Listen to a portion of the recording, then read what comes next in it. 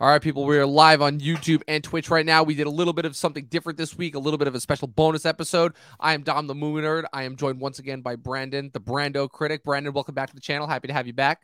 Thank you so much, man. I'm happy to be talking about some Star Wars, my favorite film franchise, period. So this is my happy place. Guys, this is going to be a little bit more of a loose, a little bit more of a free-form episode. I haven't had one of these in a while, and I'm looking forward to it. You know, we have the big celebrity guest this time, so we're actually going to get to switch it up this time, you know, give it a little casual. So hope you guys are in for more of a comfy episode. All of that and more on tonight's episode of the Talking TV Podcast.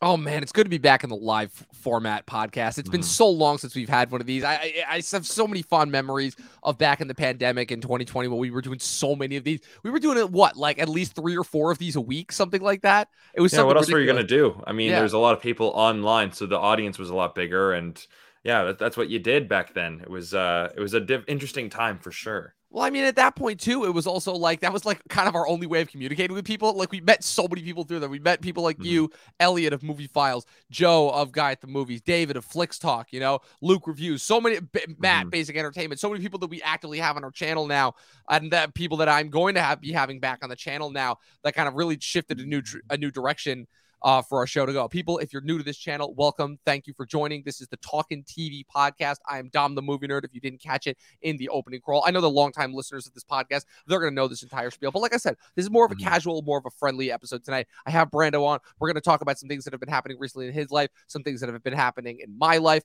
We're going to talk about some recent movie news that has happened. And like I said, it's just more of a casual, fun episode. We're not necessarily talking about a movie per se, but I just, you know, we haven't had one of these like kind of just relax and talking about the things that we really enjoy in a minute, you know? So that's kind of what we're going to do here. So, Brandon, first and foremost, how have you been, man? What have you been up to recently? Well, today and over the last couple of days, I've been trying to get over some jet lag and just trying to get back into the swing of things because I was actually in Orlando, Florida last week with my girlfriend. We went to Disney World for the entire week.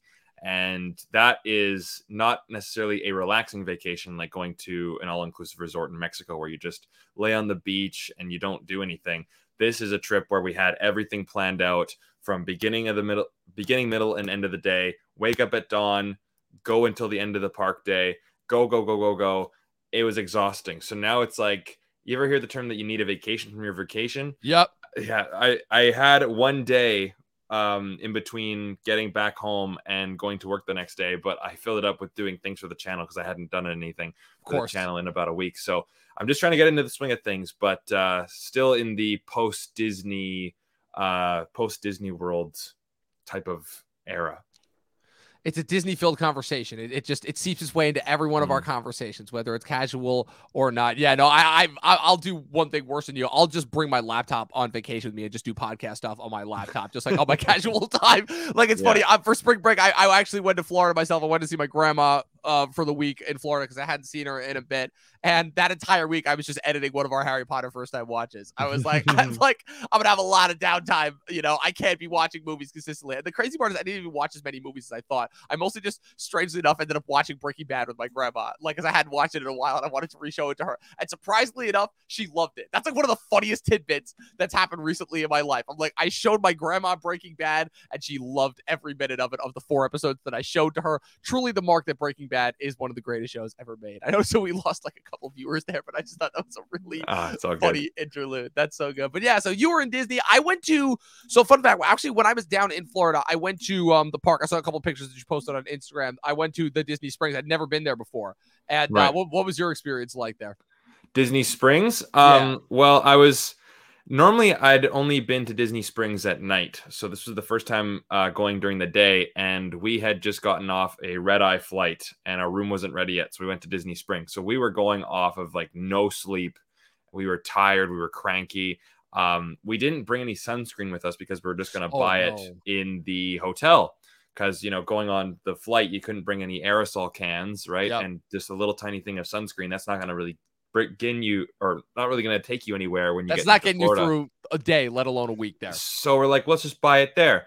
But it's nowhere to be found. So we're walking around in the scorching hot sun looking for sunscreen, and we can't find it until the very end. And so now we're all burnt. And one thing though, we've been to Disneyland many, many, many times, and I've only been to Disney World 3 times. Disney World goes way more out there with the food. And Disneyland, I find, has much better merchandise. I find that, Interesting. at least with the 50th anniversary of Disney World, you have a couple of like 50th anniversary items that they just shove into every single store. So the quantity of it is everywhere, but I'd say the variety of it is very, very lacking. Yeah. So we're wanting like Star Wars merch, and there's not much of it. There isn't much Star Wars merch that we found to be very appealing. There was this one weird kind of shirt that was like teal and it said like Rebel on it, and that was everywhere. And I'm like, this shirt sucks, but they're still trying to force it, and they're trying to do the whole couples dual shirts where it's like, I love you. I know. How crazy is it that Disney has kind of evolved from like this thing that used to be like where parents took their kids, and now it's literally just kind of become a couples retreat. It's strange. Like, how did that happen? Like, that just shows the effect of Disney on the culture. Well, I think just people are especially the millennial and Gen Z generation. We don't like to grow up. We have this unnatural love for our childhood. So the people now growing up into their late 20s, into their 30s, they grew up with the 90s Disney films, and they never really got out of it. Nope. Whereas the generation before, it was just like, okay, let's take our kids to Disney World. Those kids if they are only still knew. the Disney kids. If they only knew what they were getting themselves into. We have a commenter right now, Jason Carr, the movie nerd, and Brandon. I don't know if I figured that was somebody that you knew. I was about to say, I'm like, trust me, if it was somebody that I knew, like, I would know. Like, because I can always tell when it's Luke's comments, even if he uses a fake name, which I'm very, very much an admirer of. Yeah, no, I've never actually been to Disneyland, so always hearing about like the differences between the two parks are always interesting to me. I think the last time that I really partook in the rides was like the last time that I think the first, like, right when Harry Potter World opened at Universal Studios, I think was like the last time that I went there. And I just like that ride was just insane. But yeah, I got to admit, I went down to Disney Springs when I was down there over spring break to see a friend of mine who I hadn't seen in a minute, who actually works there. And also weird coincidence, but I think you may have actually been down there at the same time as my brother. I got to figure out, because I know he was in Disney Springs recently. So I just thought that was a weird tidbit also. But, and what's it called? And so I was really kind of blown away by the park. But the one thing, and by the section in general, I'm like, wow, this is like actually kind of really cool how they've reformatted this one section of Disney to be almost like a couples retreat. But I was like going into the gift shop to try and find something for my niece and nephew, and I was looking around and I'm like, wow, the surprising lack of variety in the amount of merchandise. I'm like, I could get all of this at the Disney, at like my local, I say my local Disney store, but like the Disney store that was in Danbury, Connecticut, half away. I'm like, where is the specialty? Where is the magic here? Like, what's going on here? And I just find that really fascinating, because obviously in a conversation, obviously it is geared towards Disney, and considering the fact that we talk about Disney so much, it's literally gotten to the point where we're barely able to have a movie conversation with that Disney seeping in some way. And it just, that was kind of the first moment where it finally hit me, where it's like, wow, okay, like kind of the former magic that we used to associate with Disney has really given way to commercialism in a way that I wasn't expecting, like, at all. Like, I don't know. Do you feel that to some extent? I mean, they're still making good stuff for sure. Like, for like a lot of the stuff that they put out recently, I have liked, but like, I don't know. It just feels like a lot more of that is just becoming like fewer and far between. And a lot of it is just feeling more commercial than ever, Well, I mean, yeah, I can definitely sense that, because I think the biggest difference between Disneyland and Disney World is definitely the scope.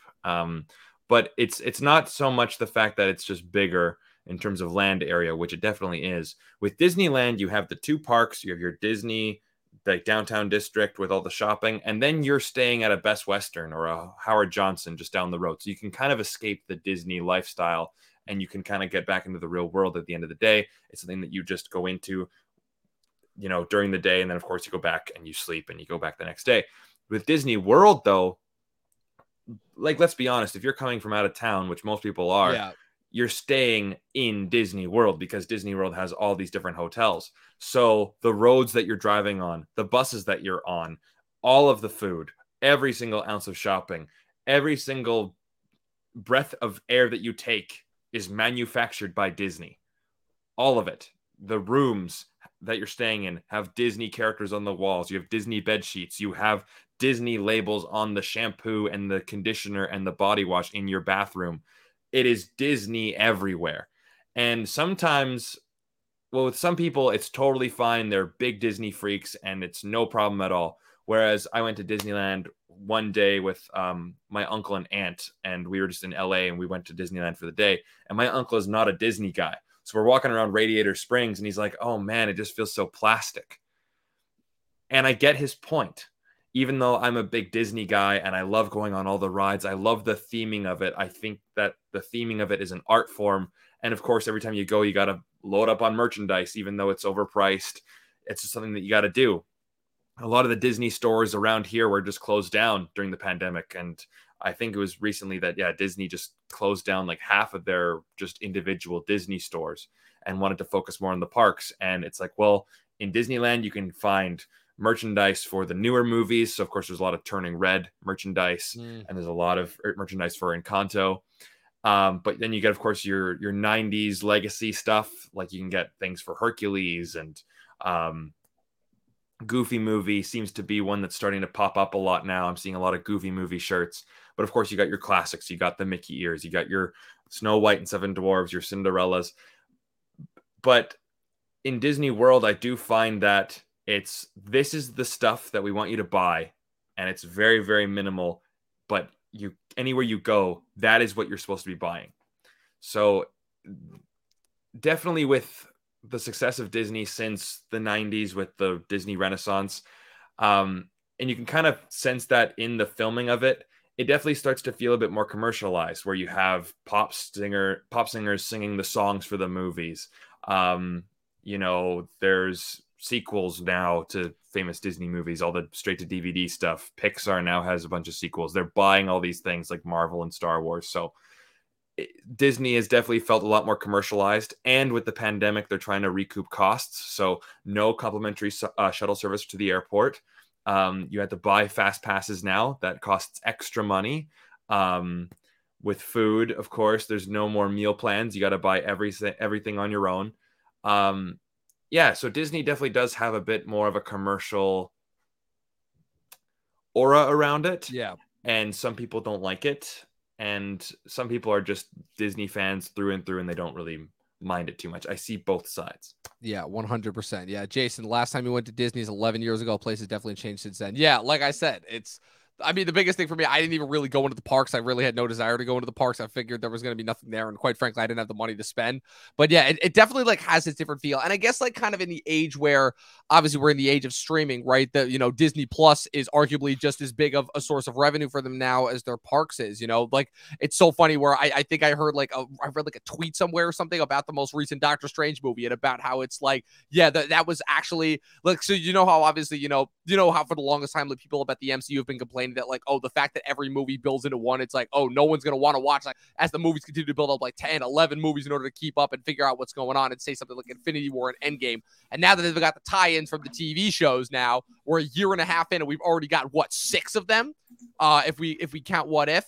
It's ridiculous, like the amount of just Marvel content in general. Like that was always going to affect the quality itself. But now what's fascinating is it's like I see now it's like people will be like, oh, now the movies are just like big commercials for the TV shows. And like to some extent, I can understand where people are coming from. I don't believe that just because like, for lack of a better word, the movies are what I wish the TV show were, if that makes any sense. Like for lack of a better word, but hear me out here.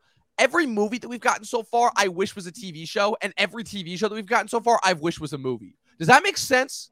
Just about Marvel in order to segue into that. Because like we're a year and a half in to everything post-Infinity Saga, post the pandemic now. And I can safely say, I would have rather had Moon Knight, Loki, Falcon and Winter Soldier, to an extent WandaVision. I know there were parts of that needed to be about television as movies. And I would have much rather had like the new Doctor Strange as a series. I think Shang-Chi would work way better if it was a series. Eternals, I've gone on record to say that movie failed largely because it was a movie. Obviously, for me, the only movie that's primarily worked that they put out has been Spider-Man, And Black Widow feels like strangely enough, like a pre-pandemic kind of a movie, if that makes any sense. Yeah,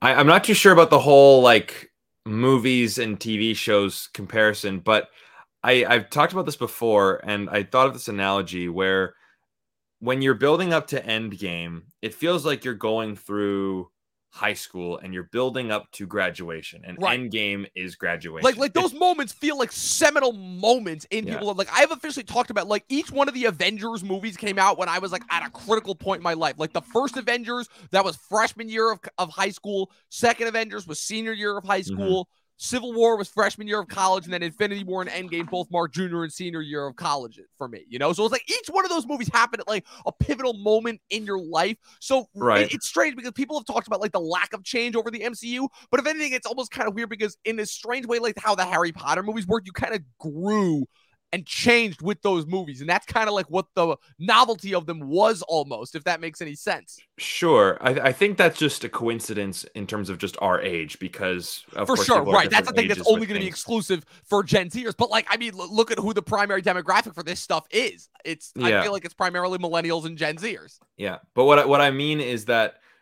it seems like everything was leading up to Endgame. That was the ultimate goal. And it's appropriately titled too. Like that is the finale of the story. Right. And now everything else just seems like, hey, remember back in high school? It's just a longing for the glory days. Member Berry is trying to relive the glory days. No, 100%. I absolutely can see what you're getting at, because at the end of the day, like what was so cool about the Infinity Saga was that it was ultimately like a series of different franchises. Like if I could think of like the best sort of analogy for like back in the day, it would be like if they'd made the Expendables in the 80s when it should have come out. It would have been like if they'd had Arnold, Sly, and Bruce Willis. They're doing all their other individual franchises, no crossover, and then all of a sudden you smash the three of them together, throw in a bunch of the other guys, and that's essentially what that to me is ultimately the ultimate missed opportunity of the Expendables, is that it happened 30 years too late. Like if they had done that shit in like the 90s when it should have been done, oh my god. And like when you were catching like some of the younger guys, like when they were like, if you caught Statham when he was just coming up, if you caught Wesley Snipes like just when he was coming up, like those movies would have been the Avengers of their time, you know, and then you just start slowly pulling in the other movie stars. But the 80s never quite figured it out, you know. Kevin Feige, he was the one. He saw it, man. He saw it and he put it all together and it all worked. And then he did the impossible where he pulled all of these different, because at the end, Infinity War and Endgame were building off roughly 5-6 different movie series, because you had Iron Man, Thor, and Captain America, and technically Guardians of the Galaxy as well. Ant-Man is a side bonus. That's 5 right there. Then you introduce the 3 to 4 new ones that they introduced just within Phase 3, being Doctor Strange, Spider-Man, Black Panther, and Captain Marvel. You know, I know Captain Marvel's after Infinity War, but that's 8 different franchises right there, 8 different characters that you then have to smash together for these movies. Like, that's crazy. That's ultimately nuts. So that to me is ultimately like what the novelty there is. But you're right. It's like and part of like the highly commercialized aspect, it's like, even though they claim to be building up to something similar to the way that everything in the Infinity Saga built up to Infinity War and Endgame, the novelty is ultimately lost. And that is what they are trying to, and so far failing to reclaim, at least in my mind. I don't know. What's really your take on that? I mean, it's just, I've said it before. It's when we had all these Marvel movies and leading up to something, I was excited for it, because it was like, okay, we know that this is the peak of the mountain. We're on this journey to get there. And now afterwards, it's like, okay, you've climbed the mountain, that you've told the end of the story. Yeah. And now you're telling me that I have to climb another mountain and I don't know where the peak is. It also doesn't help that we're oversaturated with it as well. Like, it's so funny, because obviously we're going to bring this conversation around to Star Wars, but I think one of the funniest and most ironic things about it is that everyone has been talking about superhero fatigue forever, and everyone said, no, it's not a thing. You know, you're only saying that because you don't like how many superhero movies we're getting. And to some extent that was true, but it definitely did seem that we were getting predominantly superhero movies. And then, meanwhile, everyone was talking about Star Wars fatigue because we were getting one Star Wars movie a year as opposed to one Star Wars movie every 3 years, like how George Lucas did it when it was originally just a trilogy of movies, but by then it was becoming a franchise. And now we're ultimately at a point where we're getting Star Wars every couple of months, or rather once a year, really, at best. And if anything, it's kind of almost restored the novelty, even though it's in much more of this episodic format as opposed to being a trilogy of movies, whereas Marvel has become completely oversaturated, where we used to get like 3 Marvel movies a year, but the build to it was all there, and 1 Star Wars movie a year, but it felt like completely nauseating. Now, we just came off a year where we had 9 Marvel properties in 1 year, 4 movies and 4 movies and 5 TV shows, all within the calendar year of 2021. And we had to Star Wars things. So I think it's super ironic how things have shifted kind of in this, and how the streaming landscape has ultimately affected both of them, especially considering that prior to the pandemic and prior to really the streaming landscape taking off, the mind spaces were totally opposite. Now, I still think that Star Wars has a long way to go quality-wise, especially after that.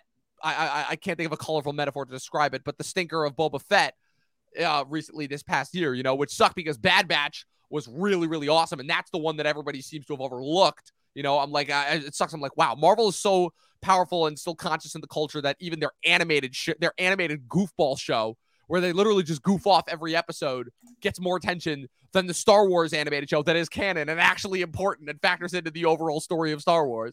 I just found it really funny. Did you watch Bad Batch when it came out? No, I haven't even finished Clone Wars, to be honest. Man. You got ways to go, but trust me, yeah. savor every bit of the journey is what I will say. Savor every bit of that journey. It is every morsel is just that much more juicy and delicious. I've used this analogy before for the MCU, and people ask me, they go, well, how are you not excited? You're a movie fan. Okay, so Dom, do you like ice cream? I do like ice cream. Okay, do you like eating ice cream? I do like eating ice cream, and I know this metaphor, you've used it before, but I see where you're going, so stick with it. Yeah, so it's like, okay, I like eating ice cream too. And if someone said, all right, here on Monday, here's some ice cream. That's great. Tuesday, here's some ice cream. Oh, that's wonderful. If you eat every single day for an entire year, you eat ice cream. And then January 1st rolls around and they go, hey, guess what you're eating today? Ice cream. You're like, you're not going to be excited anymore. You're like, kill me now, please. It's just so much. And I think the amount of calories is slowly eating me out from the inside. Exactly. And especially when you have movies that don't necessarily feel different from one another, they feel very cookie cutter. And I'm not saying that they're bad, but I'm saying that they do feel very similar to one another, especially with the amount that we're getting. The amount of variety and the amount of style that differentiates them from one another is not very drastic. So you have a lot of very similar content constantly being pumped out.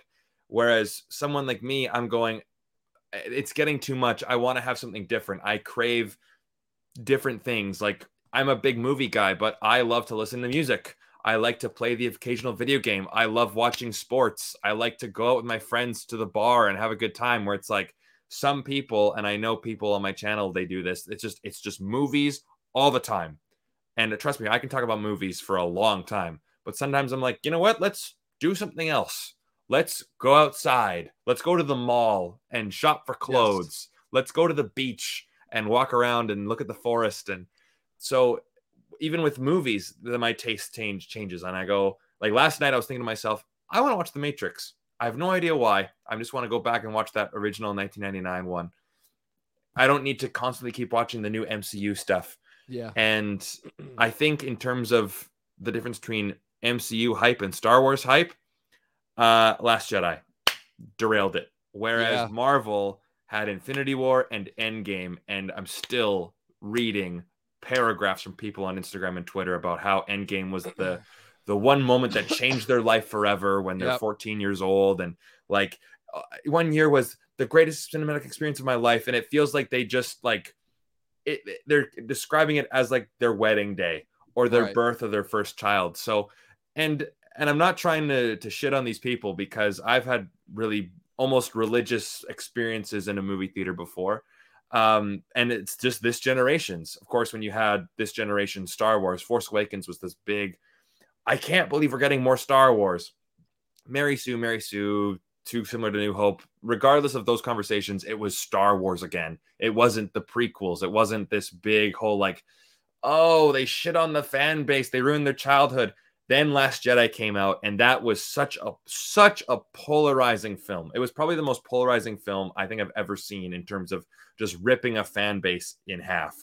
The MCU hasn't really had one of those. I know Doctor Strange Multiverse of Madness is, I guess, the closest equivalent, where you have probably since like, Dark World, where just people are like, it's not very good. But some people are like, it's the best one. It's the one that threw the most at us. It's the one that gives us the most twists and turns. I'm in the camp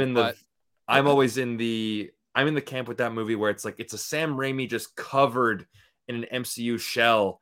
and it's like it has training wheels on it, and it's just trying Yeah. to break through with It's all trying. this There are moments, there are uniqueness. brief moments where it breaks through, and they are glorious to And then behold. Kevin But yeah, Feige goes, "Nope, you're a Marvel movie." Why do you exactly. think so many directors have left for creative differences? Yeah.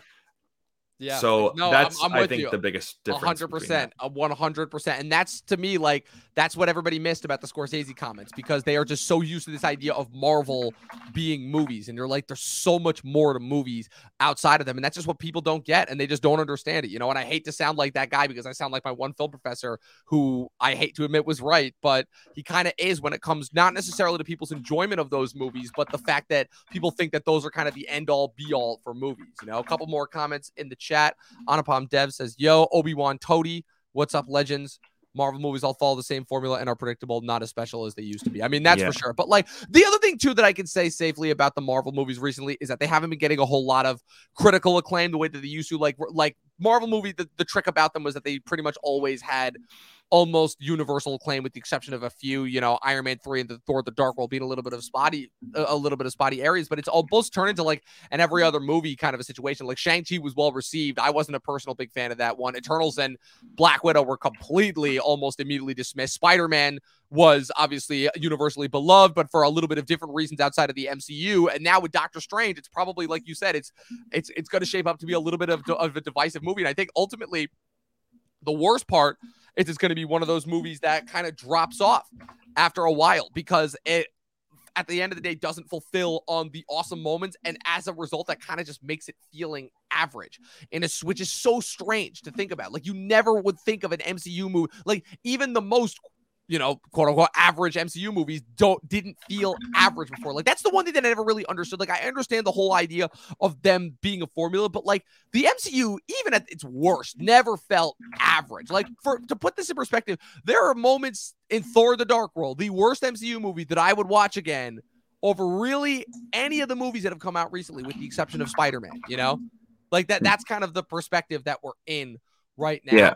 As far as that goes, and as kind of as far as the state of things go. But in order to give people hope about the state of movies, I will say that 2022, unlike last year, being the recovery year from COVID, has actually given us so far some pretty interesting and awesome movies. And even though not all of them are like amazing, and not all of them are going to make it into my top 10 of the year at the end of the year, there are some solid ones that definitely weren't worth watching. I watched The Northman. I enjoyed that. Michael Bay's Ambulance was a lot of fun. Steven Soderbergh's Kimmy on HBO Max was was an absolute delight. I just farted, don't mind that. Doing it live, man. You're too honest, man. You're too honest. Doing it live, got to.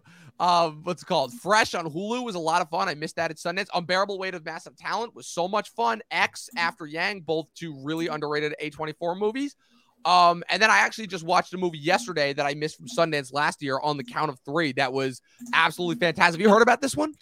I haven't. Honestly, I've actually been recently, and we'll talk about this later, I've been trying to catch up on more like Hollywood classics that I just missed. Interesting. So like Hitchcock and The Great Escape and things like that. So I haven't really delved into the whole Sundance thing yet. Got it. Yeah. Well, just the fact that it's virtual just made it super easy. And like, I don't want to watch every movie that's there. I just wanted to watch a few. Like, the problem is I always miss the big spotlight one. Like, and this movie was last year's spotlight, On the Count of Three, and then this year I missed this year's spotlight, which was the Jesse Eisenberg movie, When You Finish Saving the World. But yeah, the biggest thing for me is I'm like, man, it sucked that this movie had to come out in 2022 when they're still trying to figure out like the placement of these types of movies in a post-pandemic world, because this movie would have crushed if it had come out prior to the pandemic. I think it would have opened small, but I think it would have gained like a cult following over time. Like, people would have really recognized it, because it's just, Brandon, it's everything that we love, like, about certain genres of movies. It's a buddy movie tied together with like a really surprisingly existential, like, kind of quest, for lack of a better word, that surprisingly is contained in this really, really depressing shell, where you have Gerard Carmichael and Christopher Abbott, who portrayed these two friends, one of whom breaks the other one out of a mental hospital only to attempt to carry out a suicide pact. And that seems like it's going to start out like a really dark place, but it ends up being this delightfully, like, surprisingly, like, endearing, like, buddy bonding movie about how they kind of like relive their past and everything that's brought them to where they are now. And the way that it goes down, it ends in a way that you would not expect at all. It's a really interesting, fascinating movie. I'm telling absolutely everybody that is watching this and who I'm talking to, if you want something to actually watch that is just a good movie, look it up. It is available to rent everywhere. Annapurna just kind of did this movie dirty and dumped it. on direct to VOD, and it is a crying shame because it is an absolutely outstanding film, outstanding performances all around. Christopher Abbott, in my mind, deserves to win an Oscar for this. He's really the first actor that I've seen so far that I can safely say that about, even in some of my favorite other movies that have come out this year. And I also think that Carmichael's really underrated as a director because he directs this movie as well, and you wouldn't think about it, but like in my mind, Carmichael is like along the lines of like Ben Affleck and Robert Redford and these guys who like so seamlessly trains, and even Jonah Hill recently with Mid-90s, with somebody that transitions so seamlessly from acting into behind the camera in a way that I was not expecting at all. Ocean's Review, what's going on? Happy to have you here. So that was kind of like my movie spiel today, and obviously Everything Everywhere All at Once, but like people are actually starting to hear about that movie, so that makes me a little bit happy that more people will actually watch that movie over time. Yeah, but, that is what Multiverse of Madness should have been. That to me was, I'm like, Multiverse of Madness doesn't have shit on this movie. Like this was our multiverse movie of the year. Yeah, of course, and I said this too. I said the whole multiverse is kind of getting pretty popular in culture right now. Yeah, the term multiverse has become like a mainstream term now. It's kind of weird. Yeah, and like I said this when people were asking me about Doctor Strange, and people were definitely not happy that I definitely gave that movie a pretty negative review. I took my girlfriend to see it, and she hated it. That doesn't. I would have done anything, and she's okay with the Marvel movies, so she's not like a film snob or anything. And I said, you know what? For a movie called Doctor Strange: The Multiverse of Madness, number one, it's not very strange. There aren't many multiverses, and there's not much madness. So it outside of the one snapshot where they go through like the different like field. Like what are they? It's like 2, like 3, maybe. Yeah, I feel like in a movie called Multiverse of Madness, you have to go just balls to the wall. Let Sam Raimi go nuts. Let him go berserk. But this is an MCU movie. Yeah, and that's why I felt like it inventive. It was the first time that I felt like an MCU movie wasn't inventive, which I'm not going to say that the movies before were, but like this did not feel like it was the first time where it's like, wow, they have Sam Raimi here, you know, the latest in a long line of these directors that we know are capable of it. This is the guy who essentially like perfected the formula that the MCU then kind of copied with the original Spider-Man movies, and this is the best he can do. Like, really? Like, I'll say this about Doctor Strange in my kind of review of it in hindsight, because, you know, you always have like the post review after like the hype phase. I still enjoy it, but not because it's a good movie, if that makes any sense. In hindsight, it's kind of one of those things where it is just such a thrill ride that just keeps me occupied at all times that I can't really say I hated it. And the dumb moments of that movie are just so beyond dumb that they just make me laugh. Like the Illuminati stretch, the more I think about it, I'm like, no, that's a stretch from a bad movie. That's a stretch from like a schlocky B-tier like 70s movie. It is just straight up bad. And are we talking about the Star Wars prequels? Are we talking about Doctor Strange? I got you. I know, right? It's kind of all over the place, but trust me, it's all going to tie together. Promise. No. I mean, like those moments that are in the movie that are so bad that you can't stop laughing at them, that you really enjoy it. It's like, are we talking about the Star Wars prequels? We're gonna get to that. Trust me, we're gonna get to that. But I'm sorry, there's parallels. There's parallels. That's like what I'm trying to say. The whole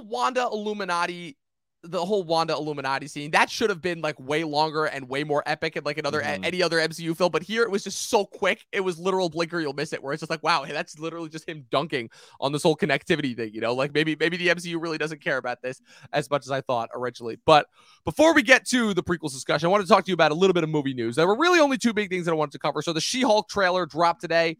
Ironically enough, just more Marvel. Ironically enough, we're talking about Star Wars, and also the Vanity Fair shoot as well happened, you know, in order to kind of highlight Lucasfilm's kind of new direction going forward, in order to kind of, you know, emphasize it. They're going to hit 3 years this year of Disney Plus, and now with 2 seasons of The Mandalorian, a season of Book of Boba Fett, and a season of Bad Batch, and now with them kind of hyping Obi-Wan Kenobi as like their big, like major, like summer movie event of the year, and then obviously with the upcoming series of Cassian Andor, Mandalorian Season 3, and Ahsoka Tano, which are set to all happen progressively over the next couple of months into the next year. You have all of that kind of happening around this time, which I think is really fascinating. Also, I wanted to point out the only thing that I'll say about She-Hulk, because I don't want to talk too much more about Marvel, is the fact that show is premiering on my birthday, which I think is really, really strange and fascinating, because I think of all of when they announced all the shows initially, ironically enough, there were only 2 that I was really looking forward to, and that's Moon Knight and She-Hulk. And now I'm getting that literally on my birthday. So I'm like, okay, this is not going to go, because I'll say this right now. whenever there is something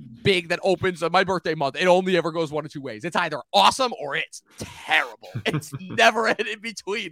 I have such a long history of watching like that movie on my birthday, and there were some stinkers in there. Let me tell you, there were some really. I had a few good ones. Like I had the first Guardians of the Galaxy in 2014 from 17. I had the Suicide Squad last year. I had what was it recently? Oh crap, there was something else.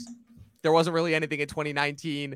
2018, strange enough, is the Happy Time Murders, which is a terrible movie, but it's hilarious in hindsight. Like that's just one of those movies that you just do, that you just smoke a bunch of pot and just watch, and it's hilarious. Oh my god, I would heavily recommend rewatching the Happy Time Murders, stoned out of your mind. But yeah, so I guess that's literally my birthday present this year is She-Hulk, and I'm like, okay, like this looks different. I'll say that. Like all the trailers certainly look, and it certainly looks better than Miss Marvel, which I also forgot to say will be the first Marvel thing this year ever since the first Iron Man that I will not be watching in any way, shape, or form. I've watched every single Marvel thing, and this one I'm like, I have to take a stand. I have to take a break. I have to not do this. But the other bit of casting news, and this I definitely want your take on. Like I this is one of those things where I'm like, I don't hear a lot of movie castings that really get me excited anymore, just because of the sheer amount of movie castings that have been announced in recent years, in the last like 5 to 6 years that I've been doing this, that I was super excited for and then just ended up being nothing. And obviously, with the castings that were happening for Dune 2, it was a typical movie stars. I'm like, oh, Austin Butler's playing Elvis. Okay, of course he's playing Faye Alpha. Oh, Florence Pugh is, she's up and coming. She's like kind of becoming like the new it star. She's going to be in the new movie with Olivia Wilde movie with Harry Styles coming out later this year. She's kind of being slated as the new Black Widow after Natasha's unfortunate death. It's like, okay, that makes sense that she would be cast as Princess Irulan. And it kind of seemed like the spot was sitting right there for Mads Mikkelsen. And so you can imagine my surprise when I want to say it was like roughly 2 weeks ago now. I see the news. I first saw it thanks to our good friend Joe, guy at the movie. So Joe, just wanted to give you a shout out there. Thank you for first bringing my attention to this. That Christopher Walken was announced as the Padishah Emperor Shaddam IV, kind of the big bad hanging above the big bad, right? So for obviously any people who watch the first Dune but are unfamiliar with the character who I'm talking to, the Padishah Emperor is kind of the ruler of the known universe in the Dune verse, who kind of oversaw and backed the Harkonnens in their betrayal and ultimate takedown of the Atreides in the first part of Dune. And he ends up coming in and ends up playing a significant part in Dune 2 once Paul launches his counterattack against the Harkonnens with the help from the Fremen, as we kind of see is being built up at the end of part 1. This is going to encompass the second half of the novel. And the Padishah Emperor, I will say, is a figure that kind of is not exactly like an Emperor Palpatine, but it's more of like, strangely enough, like almost like a Littlefinger from Game of Thrones, that he's a guy that's kind of manipulating everything behind the scenes but doesn't want to get his hands dirty. And I guess that's kind of why Christopher Walken as the casting is kind of a little bit confusing to me, because Christopher Walken is not the guy that I think of when it comes to that. Like, don't get me wrong, I love Christopher Walken. I'm super excited about this casting. It blows my mind that Denis Villeneuve would cast a guy like Christopher Walken for his movies. I guess that just kind of shows like the love and admiration that he has. But like, I needed to get your take on this, because I'm still processing it, and I'm still not quite sure how I feel, because I feel like I should be excited, but I feel like I'm excited for the wrong reasons, if that makes any sense. Well, I'll tell you right now that I have no idea. Yeah, you probably have no idea what I was just talking about as far as the plot semantics. That was more so for like the people who'd watch Dune, for like the diehard Dune heads. Yeah, like I saw the newest Dune movie once, and I had no idea what was happening, but I could follow along enough. And what I loved about it was that it felt very Ten Commandments like. It felt huge. It felt old Hollywood. It felt big, and it felt epic. And that's one of the reasons why I was really involved with the Batman recently this year. And someone asked me recently, it's like, what kind of movie would you like to come back? And I'm thinking like the early 90s epic, the Bravehearts, the Far and Aways, although story's a little simple with that one. Dances with Wolves. I haven't seen it, but my girlfriend's father is in love with it, like the Wyatt Earps of the world. Tombstones, trust me, I get it. Just like the big epic movie. Titanic, perfect example. Whereas I feel like, with the MCU stuff, and again, we're talking about it so much, like it feels so cookie cutter, whereas Dune felt like just this Yeah. behemoth of a movie. And I think we haven't had one of those movies since maybe Lord of the Rings. I guess you could talk about Zack Snyder's Justice League, but Yeah, but that was came out direct just to straight to streaming, so and I guess Endgame, but again, that was more of like so many films led up to it yeah. kind of a deal. But If anything, Infinity War felt more epic than Endgame. yeah. But in terms of Christopher Walken, I mean, like I've always said this, casting directors are paid a lot of money. Uh, Most of them know what they're doing. Of course, there's going to be some blunders, like people talk about Sofia Coppola in Godfather 3. That's obviously just the director's daughter. A whole podcast just on that alone. People have talked about Cameron Diaz in Gangs of New York, who, I mean, I don't mind too much, but I definitely see look, there's something about Mary in a Scorsese film trying out an Irish accent. So there can be some like weird casting choices for sure. But I remember even when Robert Pattinson was cast, I'm like, interesting, the Twilight guy. But again, people didn't want Michael Keaton at first either. So I'm thinking, you were you know one of what? the doubters. You were one of the doubters. Good to know. See, I had complete and total faith. At first, and I said, well, you know what though? Like, I just want a good movie. I mean, we can have like there's some casting choices where I'm gonna be like scratching my head, but I'm like, you know what? They probably know what they're doing. Well, I'm gonna reserve judgment until I see the movie. Like if someone said we're gonna make Star Wars Episode 10 starring The Rock, and I'm gonna go, oh no, oh no, oh no. But you know what I mean? So hey, I'm gonna reserve judgment until I see the movie. I don't have enough of an emotional attachment to Dune to really say like this character would be good as being played by Tobey Maguire or by I don't know, Colin Firth, or just I'm naming random people, or Ben Mendelsohn. Yeah, Ben Mendelsohn, sure, why not? So well, that's a reference to last week's episode of Barry. So okay, gotcha. Which is fantastic. Also another great thing. People, if you're worried about PTV, don't worry. Barry is back, and between Barry and Better Call Saul are carrying PTV right now. Gotcha. But before we moved on, though, there was actually 3 things that I wanted to bring up real quick. Yes, please do. So let me just wrap up the Christopher Walken bit real quick. Yeah, I will say this. The only thing I'll say is, do you think that was a casting thing, or do you think like Denny was like seriously like do you think like Denny like wanted Christopher Walken for this part? Because that's the thing that I'm like really tripping. I'm like, did Denny Villeneuve actually like think up like Christopher Walken for this part? Like that to me is like that's a question I need answered on the press trail when that movie comes out next year. Sometimes the casting choices definitely feel, in some movies, it feels like, oh, this person was cast because a certain actor or a producer really wanted them in there. Like basically anybody in the Fast and Furious franchise just felt like Vin Diesel said, I want them in here. Yeah, like the most recent one, they literally added 3 superheroes to their most recent movie. Exactly. So 4 if you count Alan Ritchson in his performance as Raphael in the Ninja Turtles movies. Yeah, fair enough. And then you have something like Aquaman, where there's Dolph Lundgren is in the movie, and I'm thinking like, you know, that is just is it Justin Lin? Was that the guy who didn't made it? Well, no, that was James Wan who did that. Justin Lin strangely enough did this 3rd Star Trek movie, which somehow was like one of the better ones of that time period. I always get those 2 mixed up. But yeah, James Wan, I'm thinking like James Wan just wanted random actors in it. He wanted Jason Momoa, Amber Heard, Nicole Kidman, the guy who plays Jango Fett. I forget his name. Tamora Morrison. Yeah, I guess Boba Fett now too. Yeah, Boba Fett. Yeah. You know, Dolph Lundgren, Willem Dafoe, and Patrick Wilson. Like that is an odd group of actors. That is a really weird group of actors that you just listed off. Yeah, so it's like I feel like that's just because James Wan's like, well, I'm making a movie about a fish man. Yeah. Screw it, just go for broke attitude. Why not? Yeah. Put Kevin Smith in the movie. Still confuses Kevin James, I should say. Yeah.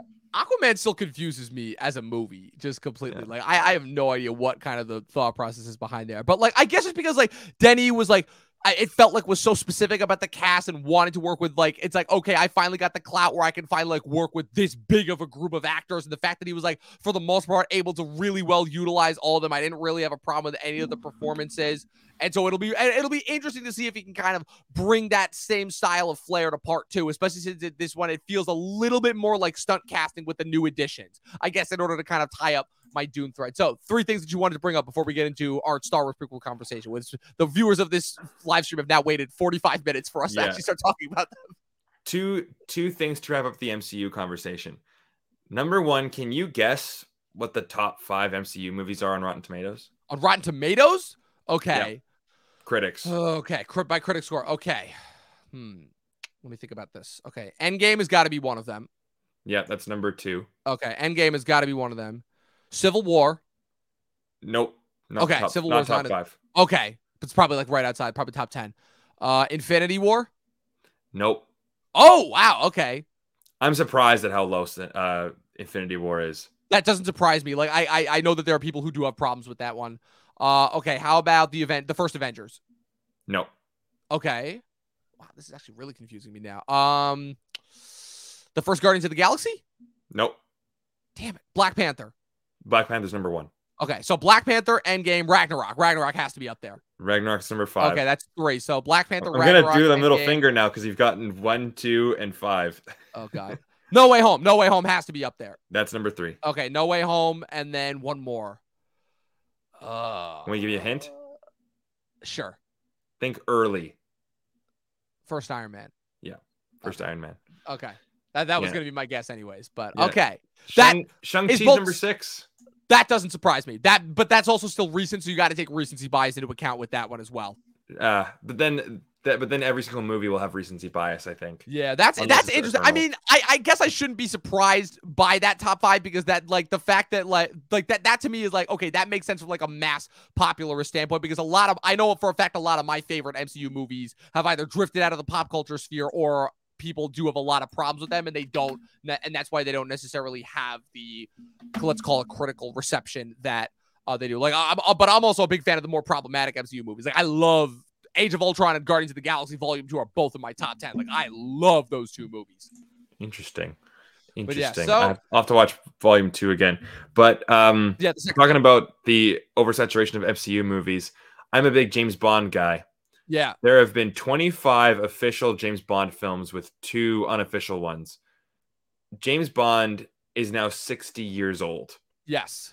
How many MCU movies are there? Like 27, and it started in 2008? Yeah, let me think here. Because Far From Home was 23, so 24, it's 27. Well, whatever the number is. Yeah, so it's 28. Yeah, Multiverse of Madness is 28. 28 films, and how many TV shows in the span of, what, 15 years? 14 years. You know what I mean? So yeah, no, I get it. And like Bond, yeah, I mean the Bond thing, that's a whole other can of worms just in general because Bond has kind of like also become like a staple of cinema itself. But and I guess if anything that goes into kind of, you know, how No Time to Die. Now I'm getting them confused as well. How No Time to Die kind of what's it called, factored into like the culture in a way, and like kind of had the impact that it did because like it signified like the end of that version of Bond. There's something that felt very definitive and ending about that. So Brandon, I've been talking about it. It was kind of the title of this video. We ended up talking a lot more about Marvel than I thought we would. I guess I shouldn't be too surprised at this point. So, but I do have one more thing. Yes. You know how you're talking about things that released on your birthday? I was just curious, what were some movies directly released on my birthday, July 13th? I have Legally Blonde. Okay. Inception. Oh, interesting. Hotel Transylvania 3, Summer Vacation. 8th Grade. Ice Age Continental Drift. Skyscraper. I saw that in theaters. I did not see Skyscraper in theaters. Ghost. And a Bond film, The Spy Who Loved Me. That's regarded as one of the better ones. That's regarded as like one of the better Roger Moore movies, if I'm not mistaken. So just kind of a fun little thing to have. So it's like Legally Blonde came out the day I was born. Well, yes, 6 years later. And now you got me wanting to look that up. So I'll how about this? I'll tell people what's it called? I will tell people what famous movies were released on my birthday afterwards, and I'm already seeing some good ones. But so let's bring it to it. Let's bring it to the Star Wars prequel conversation. So the reason why I kind of wanted to have this conversation and de facto have this kind of low key also be our contribution to May the 4th, even though we're not actually airing this on May the 4th, but this is kind of like our contribution to like the Star Wars movement this month, because there just didn't seem to be like as much circulation around the Star Wars. And so kind of also in honor of Attack of the Clones officially being 20 years old, also marking Hayden Christensen's return to the Star Wars franchise for the first time in 16 years since the last time that he portrayed the character in Revenge of the Sith. Brandon, have your thoughts on the prequels, like so many other people's on the internet, changed? Chris has been an adamant, diehard defender of these movies from the moment that I met him. I have my thoughts on them. They hold a very special place in my heart, for better or for worse. Does every movie work? No. In fact, I have vehemently been against Attack of the Clones as being outspoken about Attack of the Clones as being my least favorite of the prequel saga. But a strange phenomenon happened that I still have yet to prescribe a phrase to this phenomenon, but it's what happens where the conversation around a certain set of movies becomes so one-sided for so long that after a certain point, there's that one person that flips the switch and starts to examine it from another perspective and is like, are these movies really the way that everyone says they are? And all of a sudden generates this entire counter discussion. I have yet to come up with a term for that phenomenon, but I feel like that has definitely happened. I got one. Okay, I want to hear it, save it, because I want to hear it afterwards, but I have definitely had that thought process and seen that happen around the Star Wars prequels. And I feel like also the sequel trilogy and just the reception of that as well was a big contributor to that as well. And also, obviously, just the way that things are going and the way that the media landscape is going, that obviously had a big contribution into Star Wars shifting its focus of how it wanted to release its content. I hate that we have to refer to Star Wars as content now, but my question is, one, what's your title for that phenomenon? And two, do you buy into that phenomenon or no? You're still in kind of the prequels or bad movies camp. Well, I call it hipster syndrome. It's where people are sheep. Yes. Everyone is. Even me. True. Even you. We true. are all sheep. People like to be a part of the crowd. Yes, they do. We don't like to necessarily be the one outlier.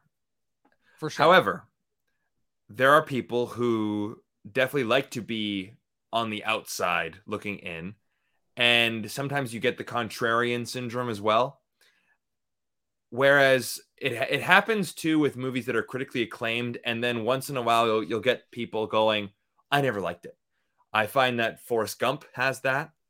I find that American Beauty has that now. Some movies that have just been critically acclaimed, now it's like, well, I want to be different. Whereas the Star Wars prequels, I think it definitely is a generation thing. And this is what my take is in the Star Wars prequels. People who like the Star Wars prequels are Star Wars fans. People who don't like the Star Wars prequels are either original trilogy purists or didn't grow up with them.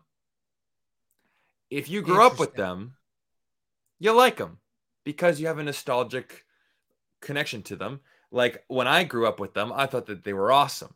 And then, of course, when I started to go to film school and I started to learn more about movies, and I'm like, oh my God, the prequels are actually not good. And then the sequel trilogy comes out. And I find that definitely this happens a lot when people have this big black and white, and it's the society that North Americans live in, the black and white lifestyle. You have Coke or Pepsi, Democrat or Republican, paper or plastic. It's one or the other. And it's either you like this, it's either great or it sucks. And when you compare it to something else, anything, it can be great or terrible. So let's say Ant-Man, MCU again, compared to Infinity War, it sucks. Worst thing ever. Compared to Thor: The Dark World, Ant-Man is amazing. It's great. Right. I love it. It's all a matter of perception amongst that. Perception. Right. So, and this is what I hated when the sequel trilogy came out. Force Awakens was a big hit. Last Jedi ripped the fandom apart. Rise of Skywalker, you could tell, had no vision, and they were trying to please everybody. And it definitely felt like an assembly line production. It didn't feel like a story. It felt Right. like trying to And that's rush obviously the to the big thing that finish people line. have always given the prequels credit for over the sequels, is that the prequels, problematic as they were, still felt like the one unified vision of an auteur who was trying to test the boundaries of storytelling, as opposed to a kind of factory assembled, manufactured, studio produced set of perfectly Yes. adequate movies that just didn't work well But- together as a continuous story. But here's my point with that though. So then what happened was, and I heard of this a lot. So are the prequels bad now? Well, yes, Yes. they are. Those movies have not been changed. The script wasn't changed. There hasn't been any re-edits. You just now have a different Star Wars movie that a lot of people don't like. It's like, well, now aren't the prequels good? No. Your opinion should be the same. You should try to judge it by itself. And it's hard to do sometimes, right? Like now watching The Force Awakens, now knowing what happens in Last Jedi and Rise of Skywalker, it feels like a big missed opportunity. And it definitely is not as good because you know what that ending is. However, then on the opposite side of it, you have to go, well, you have to just judge it as a solo movie from start to end. So with the prequels, I like the prequels because I'm a Star Wars fan. They're bad movies. What do people talk about in the prequels? Oh, I love Darth Maul. Darth Maul's awesome. And I go, why? And people tell me, oh, because he's got a double-edged lightsaber and he's got cool face paint and he's got like a sick costume. Duel of the Fates is awesome. And I'm going, okay, so he's a cool Halloween costume. Right. He's a cool action well-made scene. It's a well-made scene that accomplishes. Yeah. So it's like the heart of Star Wars, the original Star Wars. I have it on VHS right there. A farm boy is tired of his life. He longs for adventure, and he finds out that he has magical powers, and there's a call for help. Help me, Obi-Wan Kenobi. You're my only hope. Damsel in distress. Right. The scoundrel, the rogue, bumbling sidekicks. It literally is the Campbell's hero's journey personified. Good versus evil. That is the heroic adventure of Star Wars. The prequels are just filling in the details. Oh, we have the Jedi Council. We have Supreme Chancellor, delegates of the Senate. A tragedy has occurred. We started right here with the like, what am I watching here? As a Star Wars fan, I'm like, okay, I like this world because I like the ships and I like the creatures and I like these things. But let me ask you a question, Dom. Who is the main character in The Phantom Menace? Yeah, the age-old problem. Yeah, it's technically Qui-Gon Jinn. No, well, that's the thing. It's technically Qui-Gon Jinn is a problem, because the crazy part is I hear everything that you're saying, but like I have a couple of rebuttals to it. But like I understand what you're saying. But for me, it's Qui-Gon Jinn. The problem is that okay, here's where he doesn't change though. He doesn't change at all. No, you're 100% right. So here's what I'll say. I'll get my 5 seconds in about the prequels. Is that they have. I think, and this is going to be a controversial take, so stick with me here. It's the visual effects, I think, are the things that have aged the worst about it, because just by default, like, they were so revolutionary at the time. That's the problem with computer-generated effects. They're always going to be outdated after a certain amount of time, because technology is always naturally evolving and at such a rapid rate. So that, I think, is the biggest thing that the prequels had going against it. Here is my thing, and this is so fascinating, because this is part of such a phenomenon where it's like, wow, the early to mid 2000s were such a special time period, because I feel like every single one of those series, those giant movie franchises that we got that lasted the predominant amount of the decade, Star Wars prequels, Harry Potter, Lord of the Rings, all those franchises that came out, and I'm like, man, if they had been made a decade or 15 years later, they would have been a TV series, and maybe they would have better served them, maybe not, but what I find so interesting about the prequels is that, and man, I hate to give Chris credit when he is due, but I think Chris was really onto something there. I think that the prequels have some incredible stuff that they're trying for. And I think that's what people kind of grasp at when they mean that it's great Star Wars, because I don't necessarily buy into the idea that it completely like fills in the gaps of what happens in the new movies. I think that's just such a disservice to them completely. I think that in a strange way, they are attempting to do what think about it. They invented the term prequel. You know, like what was I feel like the only real time that you had this in pop culture before these movies came out was The Godfather 2, which flashed back and forth between, you know, Michael as a sequel to part 1 and obviously the younger version of Don Vito. But like the term prequel really wasn't a thing before in Hollywood, because pretty much at that point franchises were made sequentially. So the fact that he wanted to go back and tell a completely different story, that even though it connected to the new trilogy, it was set a significant amount of time beforehand, right? It was dealing with a completely different era. It was, for all intents and purposes, telling a completely different story in a completely different era. So that's where I'll say that there's a little bit of holes to the argument of of them just kind of being filler material, for lack of a better word. What I do hear, and where I do understand where you're coming from, is how they don't necessarily function well as a cohesive story. 100%, like the idea of them supposed to be like the origin of Anakin Skywalker's turn to the evil, that's where they don't function as well.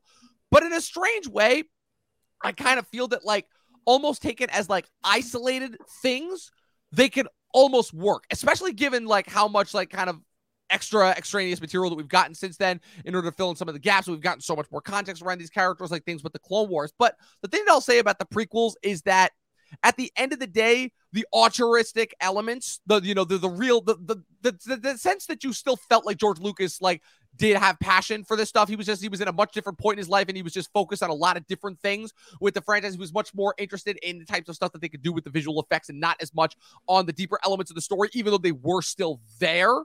That, I think, is what drags the prequels down ultimately. And I think that is why people still look back on them more favorably than the than the most recent trilogy, because aside from all the litany of problems with that trilogy, my stance on my stance really on people's perception of them is that I feel like people are always going to naturally be more accepting of something that was done with good intentions, even if it didn't work out as well, as opposed to something that was made with semi-malicious intentions that, for lack of better words, are so pristine on the surface, but they're just perfectly serviceable, you know? So which one was the malicious one?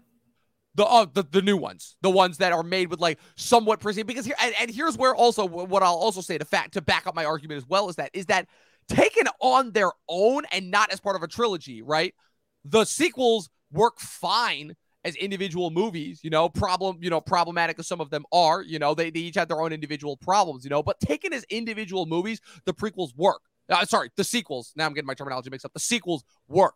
The prequels don't work as individual movies. They don't necessarily work as a great trilogy either, but they definitely don't work as individual movies. You cannot go into Attack of the Clones and not know what's going on. Revenge of the Sith, I think, does this the best.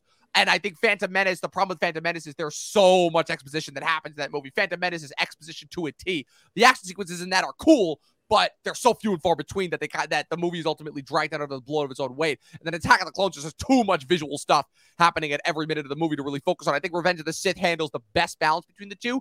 But like cohesively, I will say that like the sequel movies work better, I think, as individual movies. Like Last Jedi, I think, works as a solo movie. Rise of Skywalker works good as a solo movie. Force Awakens, to me, I think, does this the best. I think the worst thing that Force Awakens has going against it is the fact that it ends on a cliffhanger.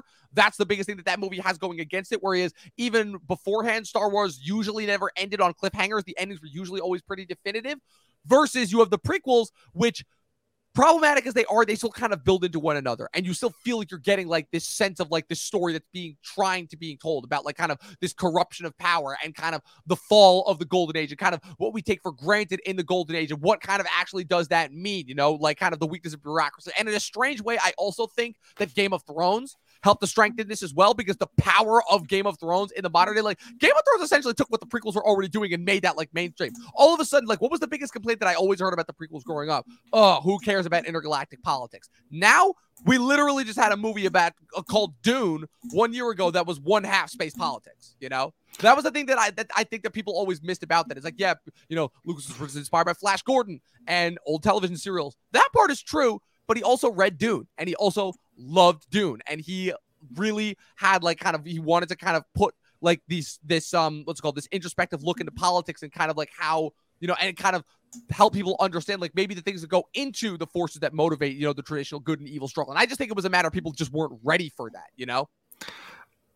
Yeah, there's a lot to unpack there. Sorry, that was a lot that I just dropped there, but I actually talked with one of my buddies before, and he said, like, don't you think that maybe in like 100 years people are going to be looking back on the Star Wars prequels as just like wonderful cinema? And I'm like, oh, I hope so. It'd be an awesome Yeah, time if right. that happened. But I I think to just boil all of that down, Yeah, like I I said, it was a think lot. I think the biggest difference between the original trilogy and the prequels is humanity. For sure. The the original trilogy has humanity to it. It has heart. It definitely is driven more by emotion. 100%. The prequels are lacking that immensely. For sure. Where you have, I can watch a movie where you have Emperor Palpatine setting up this crisis on Naboo in order for him to gain more political power. And of course, you meet Anakin Skywalker along the way. Obi-Wan meets him, all this stuff. But these characters, none of them act like human beings. Yes. There's no fish out of water character. I guess you could say that it's Anakin because he's just a kid, but he is only met 45 minutes into the movie. We can talk about his performance, which is not good. Yeah. But I won't. If I we're won't going to harp break on down the Drake semantics, Lloyd. yeah, 100%. It's like Lucas's biggest weakness has always been his direction of actors and the Yeah. fact that we know that like a majority of a big part of the Star Wars was obviously a lot of improv and like a lot of like character like interjection that the actors grafted onto them as well, where that was just not at all there in the prequels, and that has consistently been its biggest Yeah. problem. I will say that there are fleeting moments that get through, like obviously Ewan McGregor's performance kind of breaks through. I will actually kind of stand by Hayden Christensen, strangely enough. I think he actually does get better. I think the problem with the Anakin Skywalker thing and the thing that's kind of missing is Jake Lloyd and the fact that Lucas does not do a good job of directing him, so you do not become endeared to him as a child, which I think kind of severs a lot of your connection and feeling for him as he gets older and becomes Darth Vader and what's it called? So that I think is the biggest flaw, because I mean Christensen has stated that like he's trying to channel Hamill, but like obviously like a darker version of that. Like he is trying to channel like that Right. fall to darkness, you know? And that's the thing is, I honestly think that George Lucas is perfect for creating an overarching story. Like if you wrote down what actually happens, like from episode 1, Trade Federation blocks Naboo, Jedi's come down, rescue the Queen, they are stranded on this planet, meet Anakin. All that stuff is fine. Then there's another crisis where you know, the whole clone army, then there's falling in love between Anakin and Padme, but there's no heart, there's no emotion, there's no magic in it. For sure. Whereas I think, and people will get angry at me for this, I think if you had George Lucas write out the synopsis and the entire plan for the sequels, and you had J.J. Abrams direct it, not write it, direct it, and then you get somebody else, maybe like a Lawrence Kasdan, anybody, maybe not the guy who wrote Rise of Skywalker because he did Batman vs Superman, Yeah. but like, you know, someone else who knows how to work on an action adventure, science fiction, fun movie, to get the little details right. J.J. Abrams is good at directing emotion and fun, action, the scope of it all. Like Rise of Skywalker is a beautiful looking movie, but having George Lucas's idea, and he is the keeper of the flame, is that's what they said when they bought Star Wars. Yeah. But I honestly think that the template for a great origin story with Anakin Skywalker falling to the dark side and becoming Darth Vader, it's all there. But you can move around the tweaks of going, okay, well, do we really need Darth Maul, who doesn't say anything in the first movie? Count Dooku. Who's Count Dooku? I still don't. I've seen Attack of the Clones many times. I still don't I think know Count what Dooku holds Count the Dooku record is. for like the villain with the biggest hype, for the villain with the most hype that lasts the least amount of time collectively screen time between two movies. Then you have General Grievous in the third one, where I'm like, I don't know anything about these characters. And then people have told me, like, I posted on TikTok actually, and this is where I said Star Wars fans are the worst. I said, I never really thought about this before.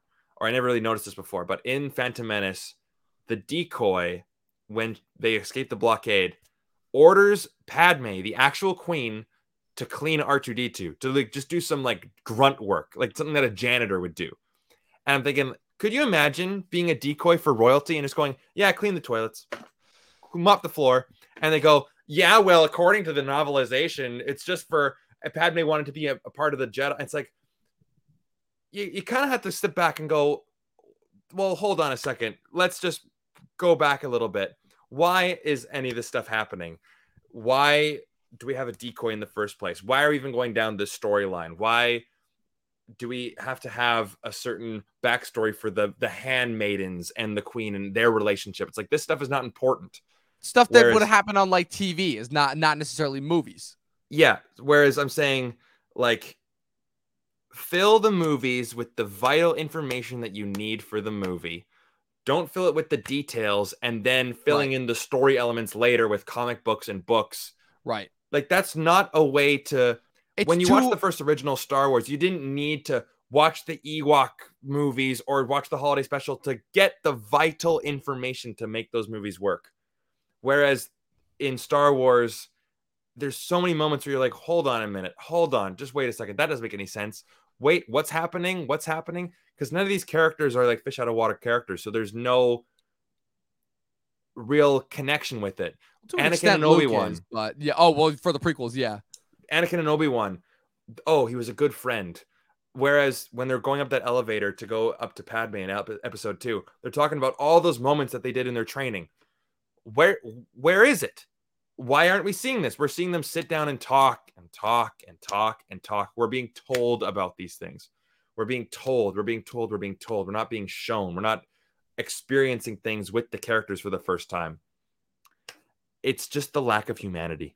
Yeah, no, I get it 100%. It's a lot of things where, like I said, if it were made today, they would be made as TV shows because, like I said, Lucas wanted to pack a lot into those movies and just they were ultimately too dense. And it kind of, again, for people who say, yeah, it kind of went against the idea of what Star Wars was, for sure, because at the time, Star Wars was kind of only existed in this one format. But if anything, what I do give the prequels credit to, and this is kind of where I'll cut the discussion, is that I'll give the prequels credit for being daring enough to try and shift our perception of storytelling at a time when it was still pretty regimented. Like I said, TV was not obviously what it is now. I think what probably the most fascinating thing to me would be to see if like Dave Filoni had like directed or overseen like a version of the prequels as a show. And that's essentially what he did in the Clone Wars, you know, and that's kind of what makes the Clone Wars so special and so awesome and engaging. I think another thing too, like you were talking about with their sequel plan, I think that if Spielberg had directed the prequels and like I said, you had Lawrence Kasdan writing those movies with George Lucas, just like somebody else at the time and knew what they were doing,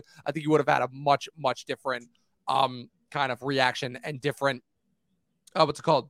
And a different reception, and those movies would hold a much different place in the pop culture landscape. But for right now, they hold the spot where they do. But hey, they're still more well appreciated than the sequels. So that is where we will leave it. Brandon, thanks so much, man, for joining me. This is a lot of fun. I lost my voice over the course of this hour-long discussion, which I guess shows that like I was probably more involved with this discussion than the last couple that we have been on. Thank you once again to everybody that joined us tonight. This was a whole lot of fun. It was really, really awesome to have another live stream. I might try to do some more of these from here on out. I'm not really quite sure. I'm at a weird place in the channel. I'm kind of just like doing what just works, and it's seeming to work out ultimately. So it's been really awesome. Brandon, thanks once again for joining. Where can the good people follow you on the interwebs? They can follow me. YouTube is where you'll find most of my content, my main content, but you can find me posting sometimes on Instagram, Twitter, TikTok, and Letterboxd, and it's all at Brandocritic. So it's all the same handle everywhere. Awesome. And of course, I also just forgot too that before I announce my plugs, I got to announce those movies that came out on August 17th, my birthday. And oh man, not a lot of good ones. So far, we have To All the Boys I've Loved Before, Superbad, High School Musical 2, Little Mermaid, Sparkle, Paranorman, Alpha, The Wife, Rat Race, Mile 22, Monty Python's Life of Brian, Wild at Heart. August seems to be a very popular spot for rom-coms. Interesting. Although I do have Superbad on my birthday. That's a little bit of a flex. I will say that. And we will now be adding She-Hulk to that mantra. So with that being said, people, I am once again Dom, the movie nerd of Talking TV. You can follow me with everything I've got going on at Movie Nerd Reviews across all platforms. Be sure to also follow the official Talking TV podcast, Instagram, Facebook, and Twitter. and TikTok pages. I got to start promoting that more often too. We are very, very active across all those platforms. If you're watching us on YouTube, be sure to click the subscribe, and also be sure to go subscribe to that guy if you're not here because of him already. And also be sure to go and follow us on Twitch. We've been having a lot of fun on there, a lot of success over there as well. And as always, people, once more, good night. 12 seasons in a short film, and watch more fucking movies. We'll see you guys next time. See ya.